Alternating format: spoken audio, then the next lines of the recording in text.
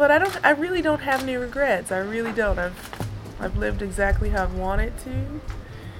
I've tried my hardest every single time. I didn't win the matches that maybe I should have always won, but I really gave it my all. So that for me is enough.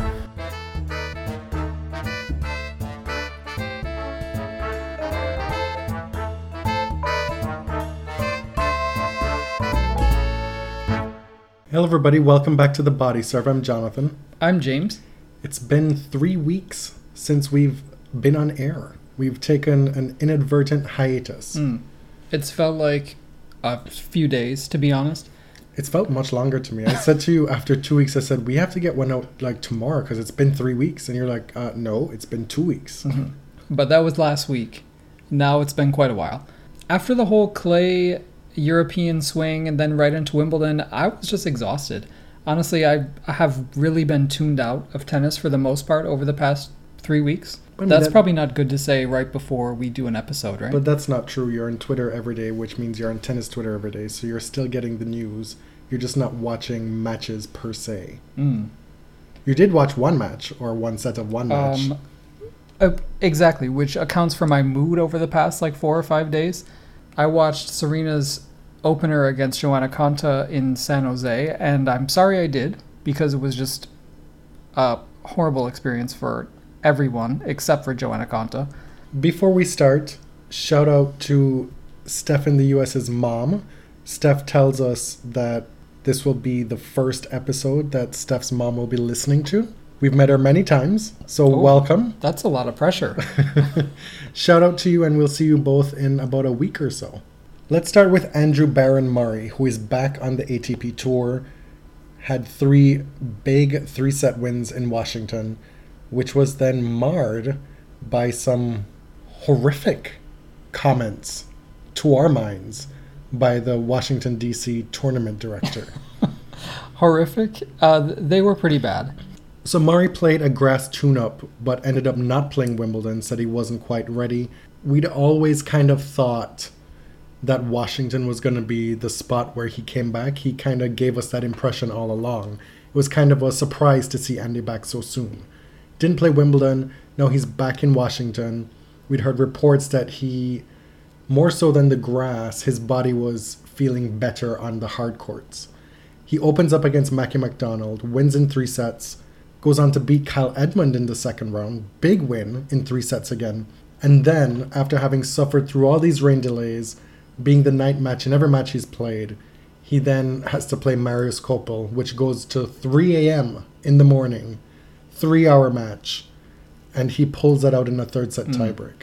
It was grinding. He hit far fewer winners than his opponent. It was just a physical test of his surgically repaired hip. And he was totally emotionally overwhelmed by the end of that match. Sat in his chair for quite a while, just weeping. And credit to the Tennis Channel team, kind of stayed quiet for a little while and just, I mean, it was probably pretty invasive to just stay on him like that, but the fans wanted to see it. It's rare that you see such a naked, open display of emotion. Tennis players, men and women, are emotional all the time. Not necessarily in the ways that Andy Murray was.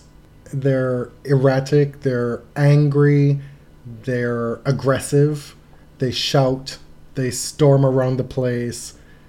There's a lot of histrionics, especially on the men's tour.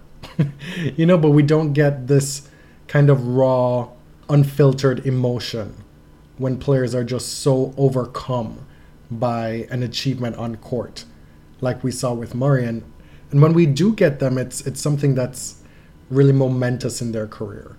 It's maybe a first slam win, winning a slam after thinking you may never win one again. But in this case, it's Andy Murray probably grappling with the demons of wondering if he'd ever play tennis again. Mm-hmm. And so winning 3 matches in one tournament, just making the quarterfinals, felt like a huge achievement to him in that moment. And that's what we saw.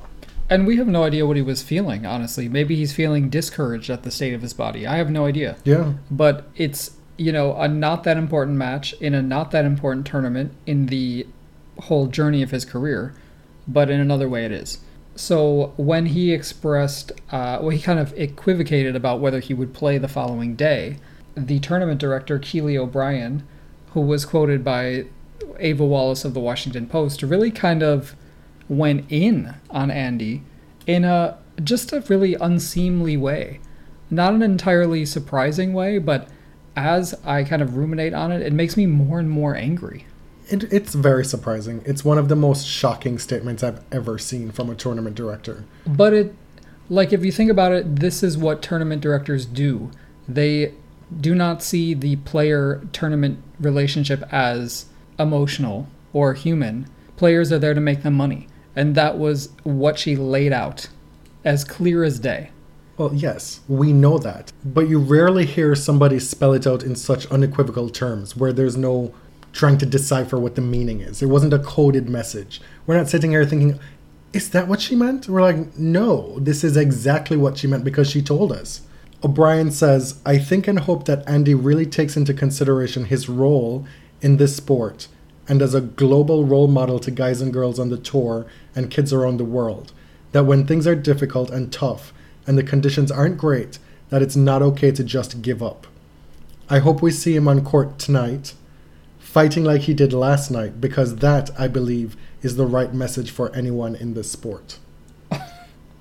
So she's lecturing a guy who just came back from nearly a year layoff with a career-threatening injury, who maybe thought he would never play at this level again, who just played at your tournament till 3 a.m. after a 3-hour match, and talking about, well, you have to be a good role model, you have to fight like you did last night. We need you. You belong to us.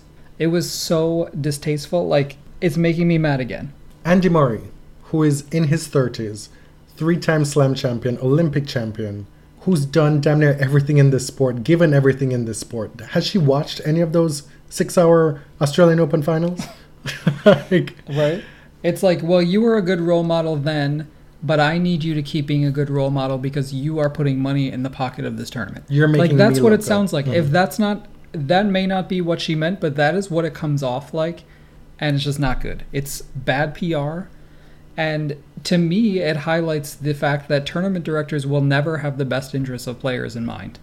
Well, they often don't. Maybe not will never. Well, structurally, what I mean is that this is why a players' union is beneficial, because an association that represents tournament directors will never put the players first. Their health and well-being comes after profit. That's it. And she showed it as clear as day.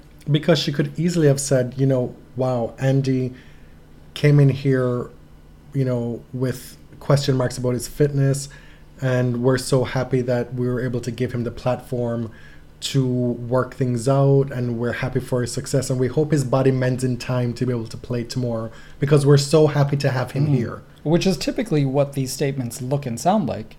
But there were just layers of kind of the gospel of the Protestant work ethic. There was this emotional manipulation, this appeal to kind of doing the right thing and also protecting his reputation. There was a lot going on there. Let's show the boys and girls that when things are tough, you just don't give up. Don't give up, Andy. Like to Andy Murray, of all people. And because Andy Murray is a hilarious dude, he takes to Instagram and he posts a picture of himself screaming, presumably after winning a point, mouth just agape. And he says, boring, miserable, no personality, period. Big heart, though. And he got all this support from all these players because it was just rude AF. Now to Serena Williams. Last we had seen her, she made it all the way to the Wimbledon final, losing to Angelique Kerber. Back in the top 30, was making her return to U.S. hard courts after the Sunshine Swing, Indian Wells and Miami, which didn't go so well for her. Right, and she had planned to play San Jose, Montreal, and then Cincinnati. I knew that wasn't going to happen. So I assumed that she was going to take one of those off. That's just too many. They're all back-to-back. There are no weeks off in that stretch. But what happened was not exactly what I planned. So Serena lost her opener to Joanna Konta, 6-1, 6-love. It was the worst loss of her career, and it looked every ounce of the worst loss of her career. I don't want to talk too much about it because it's really depressing to me. She didn't play well. Konta played exceptional tennis. Like, this wasn't the Konta that's dropped in the rankings over the last year. This was the Konta from 2016. Right.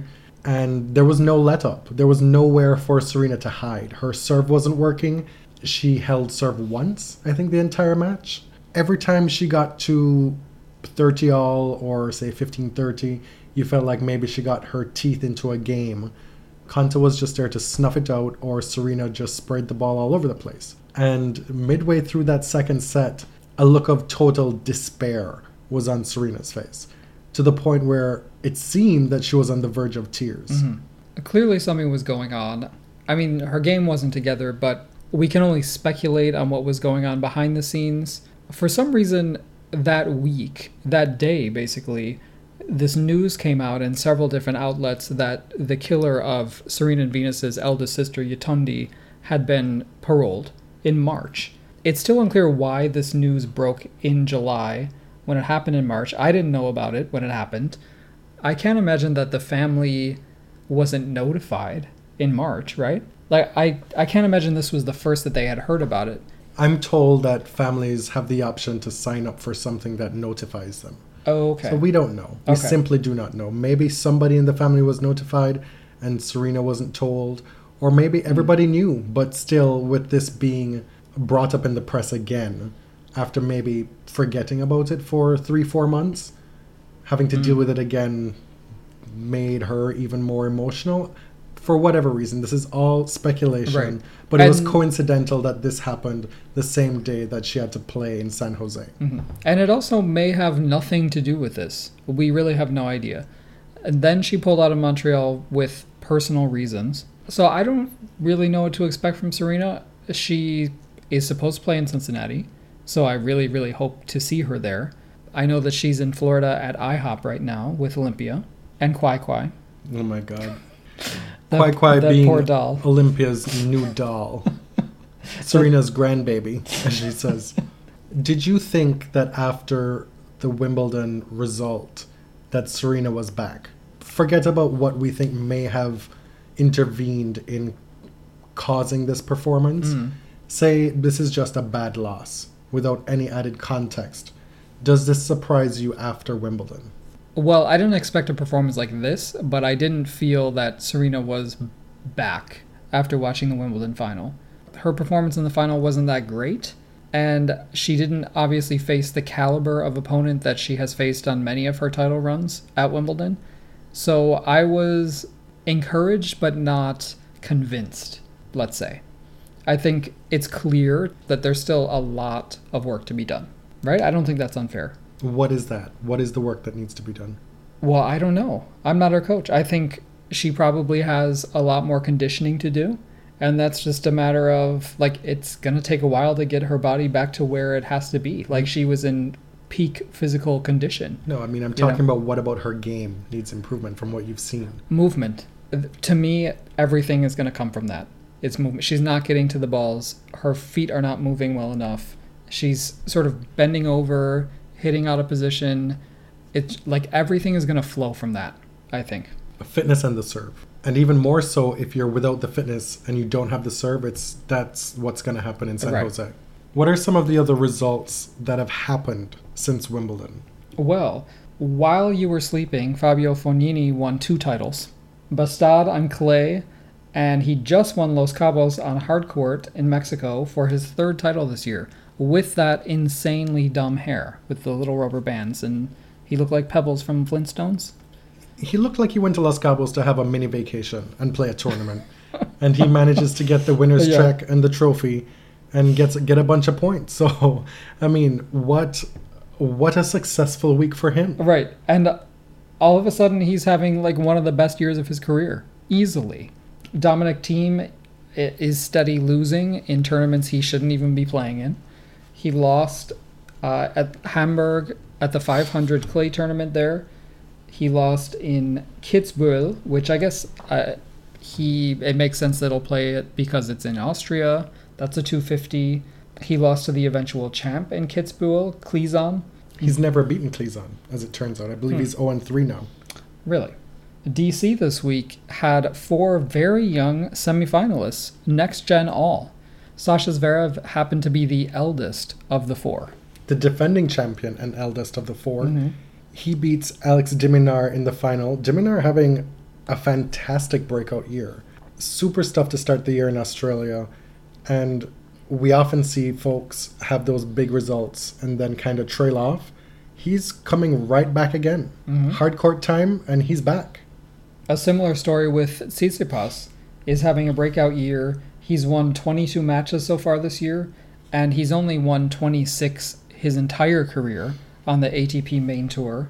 He was ranked 91 at the beginning of the year. Now he's up to 27, most likely. An interesting little battle for world number 3 was on offer this week. With Juan Martín del Potro in Los Cabos, he needed to, in effect, outlast Zverev in DC to become world number 3 for the first time in his career. His career high has been number 4, which is kind of surprising that he's never in his career been higher than number 4. But, obviously, Fognini takes out Del Potro in the final in Los Cabos, and then Zverev defends. So the German remains number 3. And Juan Martín will have to try again. Zverev does have Rogers Cup to defend. That's 1,000 points. The tour never stops. He's got to get to Toronto right away and work on defending that title. If you recall, last year he won DC, he won Montreal, beating Federer in that final. And then he gets to Cincinnati, and we watched that match play out with Francis Tiafoe on center court. He had nothing left. Yeah. And then it was downhill from there because he lost in the US Open to Borna Coric. Happy news. Svetlana Kuznetsova is back in the winner's circle. 33 years old, having had surgery at the end of last year, the start of this year. Poor results, really, on her way back. Barely winning matches. Manages to string together this championship run in DC. She's played the event twice. She told us this in her victory speech. Twice she's played in DC, and twice now she's won. She won in 2014. Today, she saved match points against Donna Vekic, who herself is a comeback story, who was wandering through the desert for those probably 2 or 3 years after being such a dynamic young player. She's still only, 21? Yeah, I think she's just still turned 21. Quite young. This title obviously meant a lot to both women. The trophy presentation was so moving. Donna Vekic was very emotional. Clearly, she wanted this title badly. She said thanks to her coach and sorry I couldn't win, and then kind of broke down. And Kuznetsova, who is charismatic but doesn't always show emotion that freely, seemed really moved to be part of this occasion. Both players said tennis is hard. This life that we've chosen is difficult. You lose nearly every week unless you're one of the top players. You lose constantly. Svetlana is a very pragmatic person, and I think that's what shone through in this ceremony. She said not only that tennis is tough, you lose often and whatever. She said you have to make peace with losing and winning.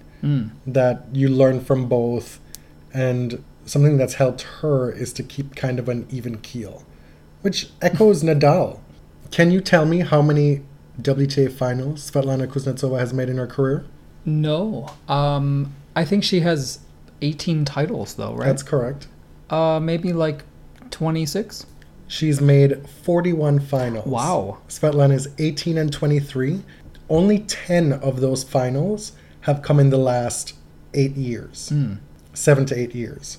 So she did most of her winning and finals appearances between 2002 and 2009. And that's where her 4 slam finals came, between 2004 and 2009. It's been a tough road in the 2010s for her.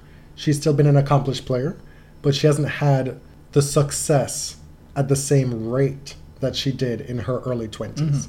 To me, both women's speeches reminded me that, yes, the sport is hard. It is unforgiving.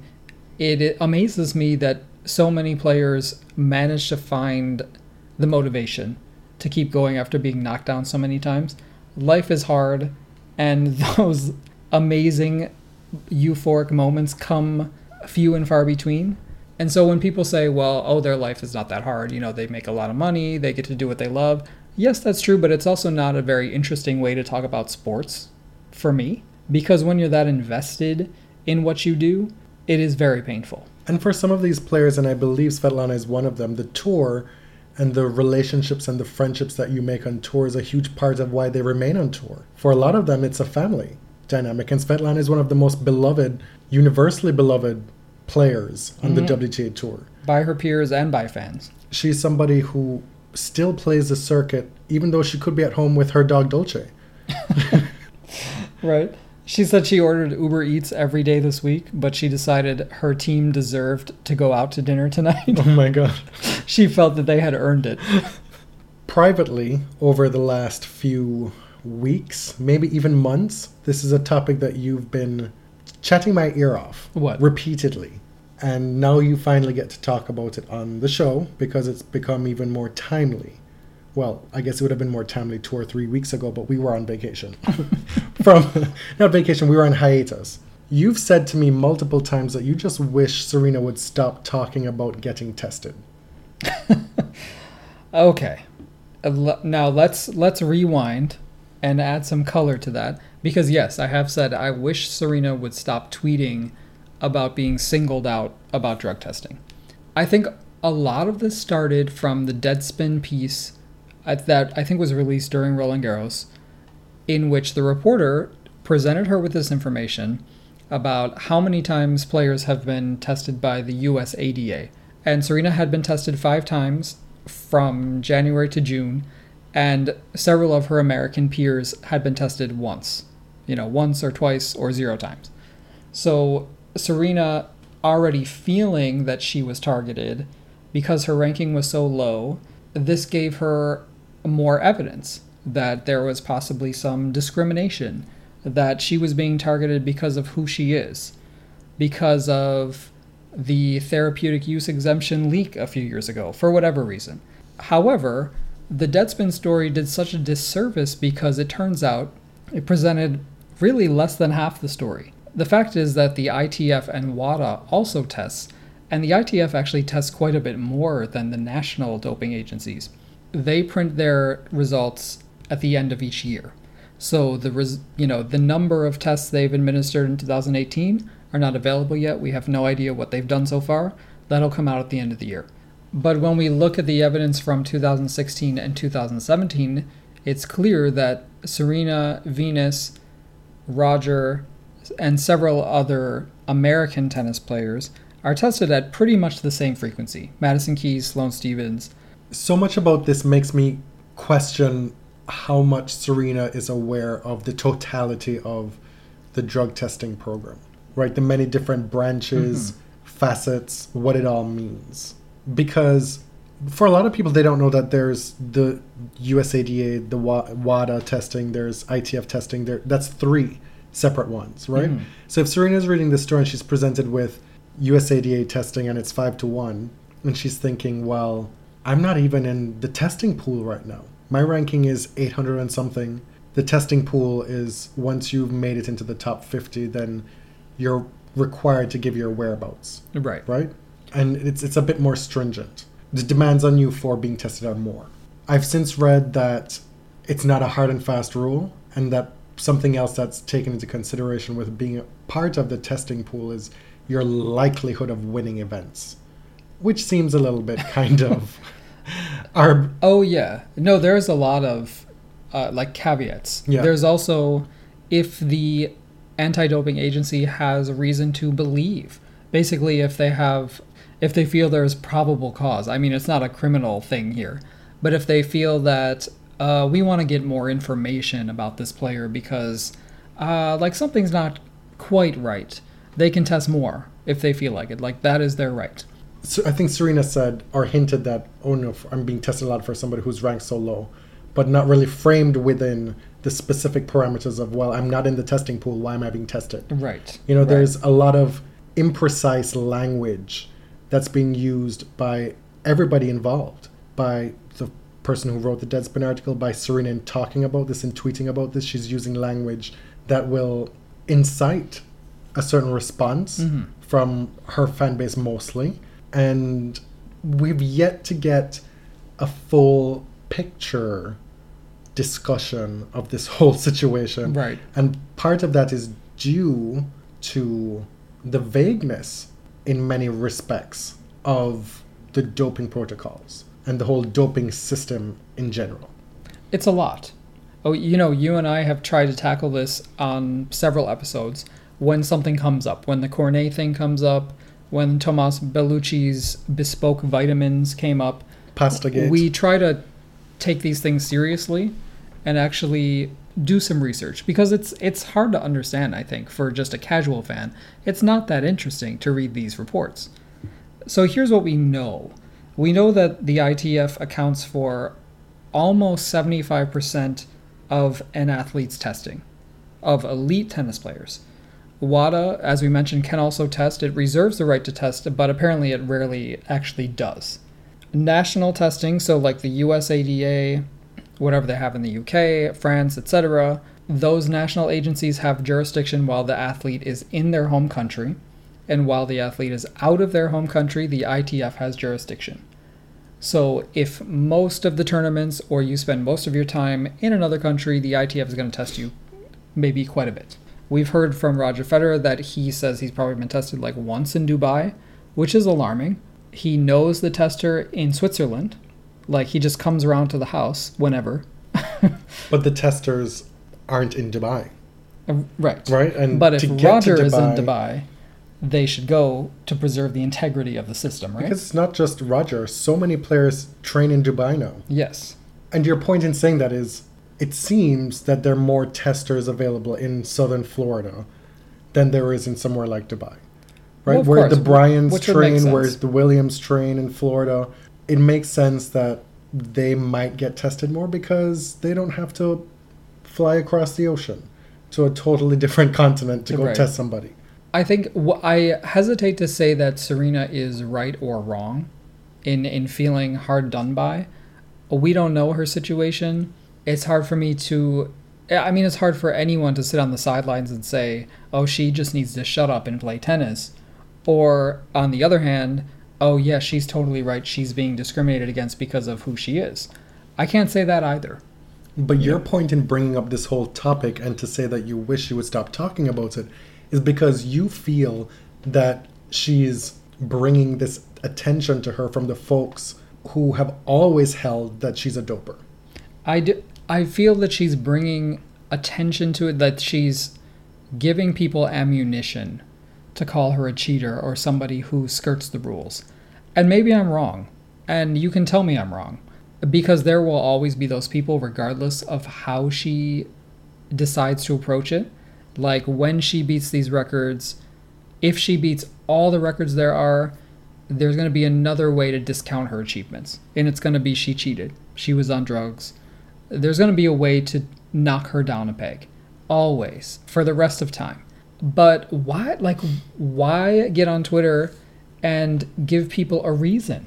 We had a very helpful kind of explainer stories from the New York Times and from ESPN that painted a fuller picture of the doping system and gave some context to Serena's complaints.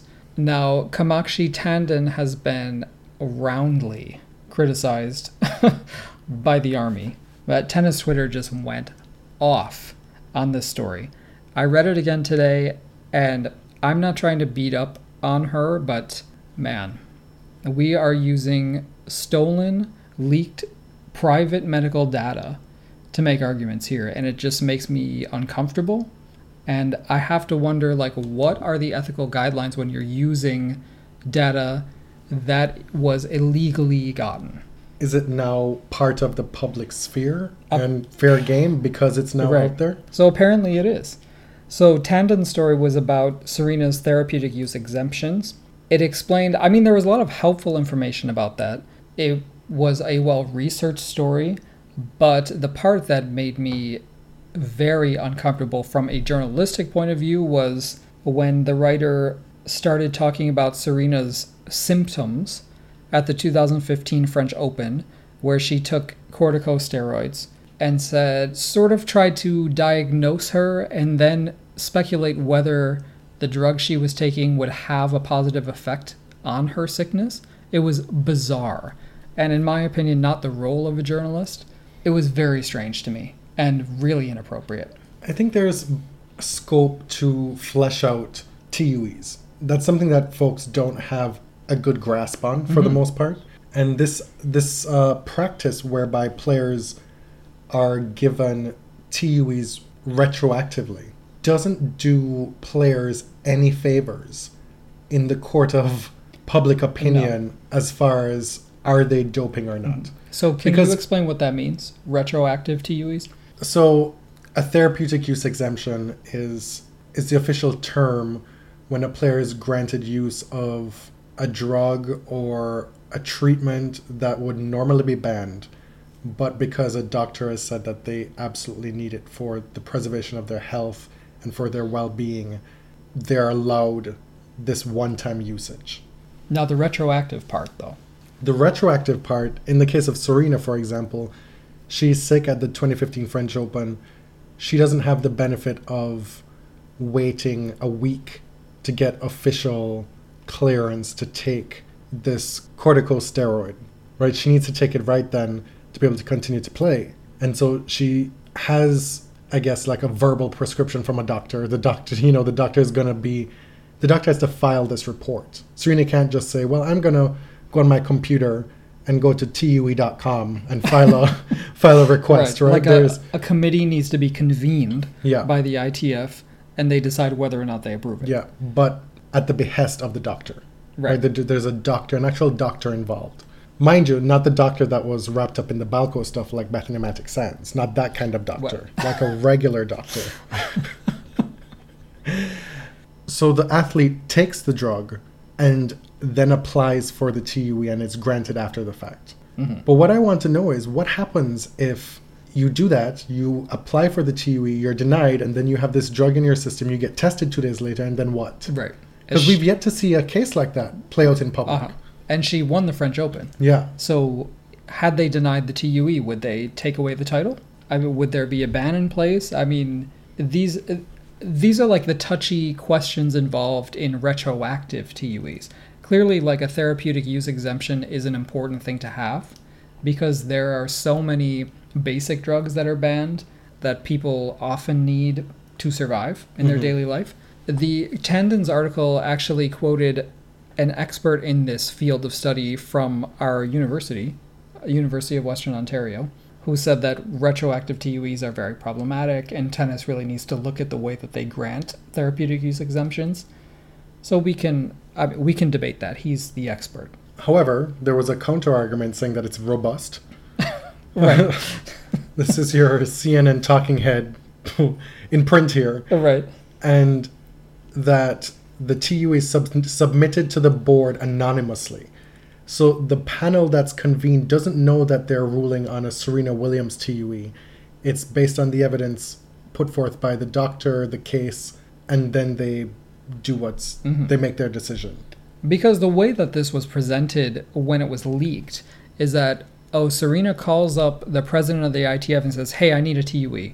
Hey, I just took this drug. I can take anything I want because I'm Serena Williams. That's not how it works. Like, the application is presented, as you said, anonymously, and then a committee rules on it. What I do not like about this article is that it gives license to these armchair scientists at home to then say, well, that person is a drug user, that person is not. That is absolutely not what that should be used for. That's ridiculous. That's gaming the system. Maybe this is naive of me, but there's a difference between exercising critical thinking and questioning somebody in their field of expertise when you do not have that expertise, and knowing when you're out of your depth. Exactly. Right. So that was the issue that I took with the writer of this article. With all due respect, I don't mean to insult her, but I don't mean to call no disrespect on your name, as Fantasia Barrino would say. But to speculate on, first of all, Serena's illness based on kind of visuals alone, and then wonder whether the drug she was taking would have a beneficial effect on said illness is totally just out of line with your role as a reporter. It's not your field of expertise. Why are you doing this? Because she even went on to say, well, I'm making that potential cause and effect here. Right. But it might also be something totally different. But it might be wrong. It might be wrong, and why? it might be something totally different that was at play, that was So why the cause for the TUE. Like, why would you put that in print if it's pure speculation? I am just shocked that would make it through an editor. Well, it is tennis.com. This is not... Let's be real here. Well, it's owned by Sinclair. Yeah. We know that newspapers and magazines around the world have lost copy editors. For as much as we decry the decline of traditional print journalism and even the big house papers, we've been critical of stuff written in the New York Times and all these big papers. Tennis.com is not that. And so Right. to expect that they would have the same standards as the New York Times, which is lacking at this point, is a bit of a stretch. Okay. Well, I don't think we mentioned at the beginning of the episode that part of this is a listener mailbag. We solicited questions and we got tons of very interesting questions. And so we're going to kind of take them piecemeal because we can't answer them all in one.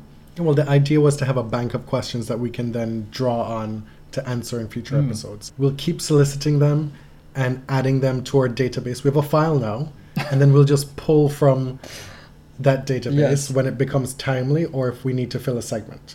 This anti-doping discussion brought up a question from Sam, who was at top_tennis. She asked, what is our ideal kind of anti-doping testing infrastructure? How would we actually structure the system if we were the ones in charge? And that is a very big question, but it's interesting to me. We obviously don't have the expertise to build one from the ground up. No. But there are kind of points that you want it to hit. The first off, we need more transparency. In whatever way that testing takes place in tennis, there needs to be transparency around it. Mm-hmm. One of the big things that I would push for is a unified front when it comes to the reporting of the testing results. Because we've seen now, all these reports in the last few months have shown that having your country testing, the ITF testing, WADA testing, having 3 different branches of testing, and then using selective stats from one and not the totality of all 3 is problematic. Because it just muddies the waters even more. It causes all this confusion. So what I'd like to see is more cooperation between the International Tennis Federation and the national agencies, at least in reporting.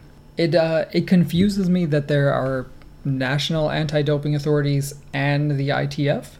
I don't know why those things can't be consolidated. Is it just like a workload and budget issue?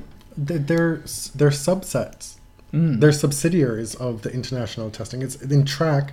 There's the Jamaican local testing, and then there's the international, the IAAF testing, Right. and then there's the J3A testing. And there have been instances in the past where somebody's tested positive with the IAAF, and then the J3A has then said, well, we've done our own investigation, and we actually don't think that that's the case. Mm-hmm. So, I mean, it's a different relationship in track, but it's not uncommon across different sports to have multiple branches, international and local, to answer your question. Another thing is we've been told that silent bans are a thing of the past. I'm not entirely sure that's true. So one stipulation is that silent bans will never happen again. That's the ideal for me. When decisions are made, they need to be publicized immediately unless there's some privacy concern. And when a player has broken an anti-doping rule or tested positive, they cannot wait 6 to 9 months for a hearing. It's not fair. It's cruel. It is. Even if the player is guilty of the violation, it is cruel. Alize Cornet said she waited something like 9 months to hear about her case. That needs to be, I don't know how you fix that, but that makes the whole system suspect. I think in general, I would just want an anti-doping system that is transparent and easier to understand for fans. Tennis already is such a confusing sport for a lot of people. It's hard to track down. It's hard to find it on TV. They're all over the world. Like, the anti-doping system is just one more thing that makes tennis complicated. And it's too complicated to boil it down to that person's a cheater and that person's clean. Right. Like, if that's your view of sport and doping, then boy, that is a good place to be in, if that's the way you can look at the world. If life can be that black and white for you. It's funny because the people on, say, tennis Twitter who are very knowledgeable about this stuff become kind of famous when a doping issue comes around, right? They become the subject matter expert for that week or that news cycle. And it shouldn't have to be that way. Like, you shouldn't have to be a scientist to understand how the anti-doping system works in tennis. Shout out to Anna Marseille. Who is so knowledgeable, so much so that I asked her, like, how do you know all this stuff? And it's really just a hobby for her. But you really have to do your research to be able to talk about this stuff confidently. A question from Aaron at ARKnight12. Who will complete the career slam first? Kerber, Muguruza, Kvitova, or Azarenka? Serena fans will not like my answer for this one. Well, we're talking about who's won all 4 slams. And right now, Kerber is the closest, having won 3. Yes. My vote is actually Muguruza. You know, she's only won on clay and grass. I think that she has the most potential to win on all surfaces. I think that Kerber winning the French Open is very far away. Like, she has not even come close. But Muguruza has shown so much aptitude on hard courts. She won Cincinnati. I mean, her performances in the US and Australian haven't been, like, amazing. But she's young, and she's tough, and she's a really good competitor. So I would put my money on her. Petra has won only at Wimbledon. Right. Azarenka has won only in Australia. It's a bit of a tough ask for both those women at this stage of their careers, I think. And so it does boil down to a quote-unquote battle between Angelique Kerber and Muguruza, and I do agree with you. Not necessarily how you got there, but I do think Muguruza is the one to do it. I think that winning the French and Wimbledon is the toughest ask to getting the 4. You know, because now you just need 2 hard court slams. Right. And those you can target and gear toward more readily than especially Wimbledon, where you only have 1 or 2 weeks to prepare. You have the big clay court swing. If you have the aptitude on clay, you can go get that. But now that she's gotten those 2 out of the way, and especially because she's shown clear aptitude on hard courts, winning Cincinnati last year in exceptional fashion. She is the one. We've always said that Muguruza is the one with all the tools, right? Mm-hmm. And she's really the one who can go on a tear. Like, she's the one out of the 4 of them. Her and Kvitova are the ones who can play lights out as if they're not even thinking about it. That they can dominate so easily. With Kerber and Azarenka, I feel like it's more uphill. Spare a thought for Azarenka, who had to retire against Danielle Collins the other night. I think that women's tennis really, really benefits from having Azarenka near the top of the game. I think her competitive spirit is not to be matched. And I really hope that she can get her career back on track. Angie at Angs 2014 asks us, what are the top 5 places you'd recommend around the venue or around Toronto in general, referencing the Rogers Cup? The first part of that question, around the venue, nowhere. The event is held at York University at the Aviva Center, and it's on campus. You have to walk through campus to get there. Only just this year did they complete a new subway stop that lands on campus to be able to make the tournament more accessible. Previously, it was a hell of a trek to get to the site. If you were taking public transit, it was a long subway ride to the terminus, then you had to take a bus to the university, and then it's a hell of a walk to the actual venue on the campus. And Campus is very spread out. It's very unlike downtown Toronto. But the subway station there changes everything. York University is in kind of the northwest part of the city. It is near Jane and Finch, which is kind of a largely West Indian neighborhood. You can get amazing Jamaican food in that neighborhood. No place that you can really walk to. You probably have to take a bus. But the subway station makes things totally different. If you want to like go down the stops, if you get off at Wilson, you can have Filipino food and bagels. It's a Filipino and Jewish neighborhood. So the bagels are not going to be like Montreal or New York, but they're not bad. If you get off at Eglinton West, that's basically Little Jamaica. St. Clair West is, now it's kind of like hipster bougie strollers, but it's close to Toronto's second Little Italy, which in my opinion is better because Italians actually still live there. I don't think you're answering the question at all. I'm telling them take a trip down the Young University subway. Okay. Angie wants to know where the top 5 places in Toronto you'd recommend. Oh. I'd recommend the Toronto Islands. Yes. Pick whichever one you want. Go 3 separate days if you want. You can take a ferry or a water taxi to the islands. It's part of the city of Toronto. It's within the city limits, but it's very it's isolated. It feels kind of untouched, idyllic. It's beautiful out there. It's really nice.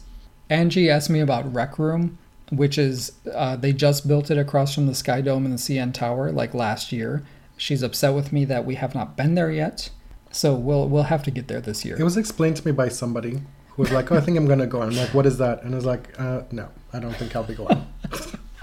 It's like an adult arcade thing with drinks and food. So we enjoy going to the islands. I would also recommend going to St. Louis Market area. Then you can walk down to the lakeshore, take a walk along the lakeshore. That all can be done in one day, really. Because that's right by where the ferry terminal is to go to the islands. And there are any number of places you can go eat on the waterfront down that side. I always recommend people visiting Toronto, stay away from kind of the Yonge Street, CN Tower, downtown tourist areas. The Yonge Dundas Square? No. Definitely a hard pass. No. So visit the Gay Village on Church and Wellesley. Visit College Street, Queen West, obviously, but Bloordale, St. Clair West. Like there are so many great neighborhoods in Toronto that gives you kind of a different feel. And look at areas based on the food as well. If you want really great Vietnamese, it's all over the West End. There's the Lakeview Diner, which is a historic location at this point. Many films have been shot there. Hairspray was shot there. There's a wall with all the famous actors who've been in the place. The best advice is to stay off the beaten path. I love this question. From Peter, TieGuy84. If y'all were single, would you go on Love Island? Which tennis players would you bring? Hat tip to Courtney Mania for the inspiration. This question is topical because we've been tweeting about Love Island a lot. There weren't many tennis Twitter mutuals who were tweeting about Love Island, but we were on board for the first time this season. In short, to answer your question, no, I would not go on Love Island. No. It takes a specific personality type, I think, to go on Love Island. You have to be willing to walk around in your bathing suit for about 40 days straight. And you have to be comfortable on camera. And you have to be straight. That's a really important one. However, if we did, which tennis players would you bring? That is such a slutty question. I mean, I think that's clear, right? We've done a thirst trap episode. No, listen, let's do it differently. Are we updating it? No, let's do it differently. Let's bring 6 women, 6 men, and put them on the Love Island. Oh, okay. And see what happens. I'd put Stan and Donna, see if they survive. Oh my God. Isn't that terrible? That's the first one I thought. See if Stan is coming back with somebody else after his first trip to Casa d'Amor. I mean, obviously, Fernando. Is it obvious? For me, it is. But so many of these guys are happily married now. That's besides the point. This is fictional. I'd put Pierre-Hugues on. You need that nice guy kind of thing to see how Right. he Oh, then in that case, I navigates. would put in Luca Pui as well. as what, the nice guy? No, just another French guy, another hot French guy. You said in that case. Oh, What is that? We've got Stan. We've got Pui. We've got Fernando. We've got Huguebert. That's 4. Put in Curious. Why not? Oh, definitely. That's 5. For personality. And I think I would put in Tsitsipas, because he would be kind of like the philosophical role that Eyal played Oh on my Love God. Island. So they're the guys. So then on the girls, we have Donna. Muguruza. Definitely Jeannie Bouchard for the literal mess. You need somebody older and wiser. Venus. Well, they don't really have 30 something though. 30 something. No. Well, we'll make our own rules because Stan is there. We'll put Venus on there. Would you really subject her to that? Yeah. So we got Donna, we got Muguruza, we got Venus, Jeannie. Jeannie, Oh, I would definitely. Sloane. Oh, that's a Sloane, good one. 5. And Ostapenko. Yes. Because she would cut a bitch. But I'm saying, like, she would punch every boy in the house. Right? And they would probably deserve it. And who would be the 2 surprise entrants? Let's pick one surprise entrant and then man and woman. Mm-hmm. So you know how when you have the original castmates and then they bring in like, oh my God, 2 more people are joining the island, right? So we've got our original cast of 12. Let's each proffer 2 men and 2 women to join the island afterward to stir some shit up. I'm going to name the 2 men. Okay. I'll let you do the woman first. Kiki Mladenovic and Dominika Sibokova. Okay. On the men's side, I'm going to go with Dimitrov to bring into the island because he'll have the women swooning, having them turning their heads to see if they're ready to crack on with somebody else. And then you got to bring in a total sex pot to turn everybody's head. Who? Borna George.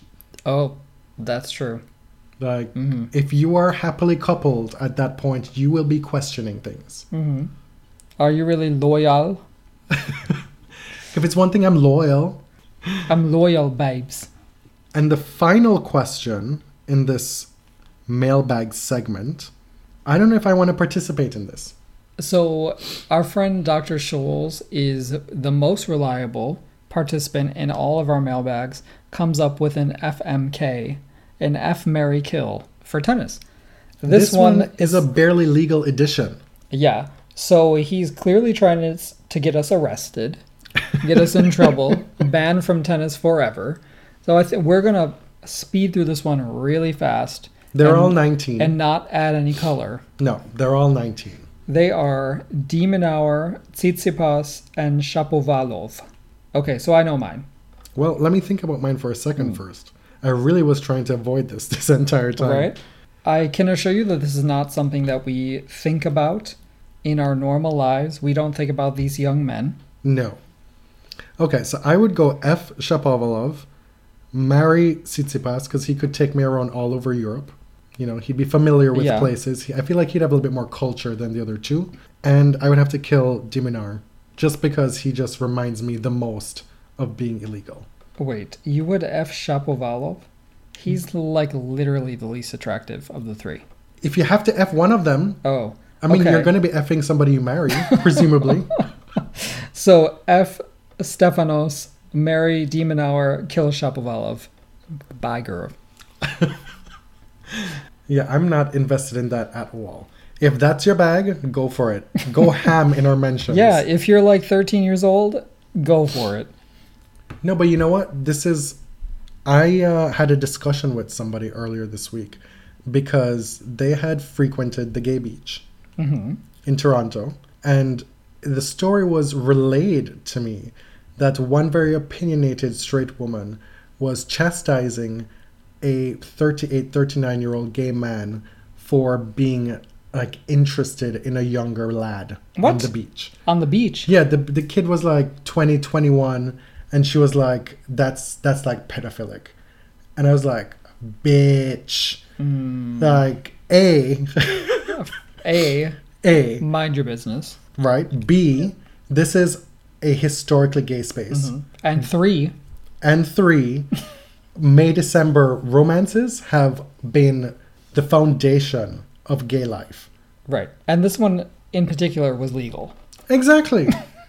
Like, take your judgment elsewhere. How dare you bring your judgment and your heteronormativity? Take your judgment to fucking Crate and Barrel or wherever you people hang out. Lord. I was so repulsed at work when I heard this story. And this was me defending somebody I don't even like. Anyway, on that note, that brings us to the end of episode 131. We will be coming back to you very soon because we're heading to Cincinnati in 5 days. We head down Saturday. We drive all day to get there. And we'll be on site, ready to work on Sunday. Through the end of the tournament. We'll both be in press right through the end of the tournament. We'll celebrate my birthday in Cincinnati, which has become tradition.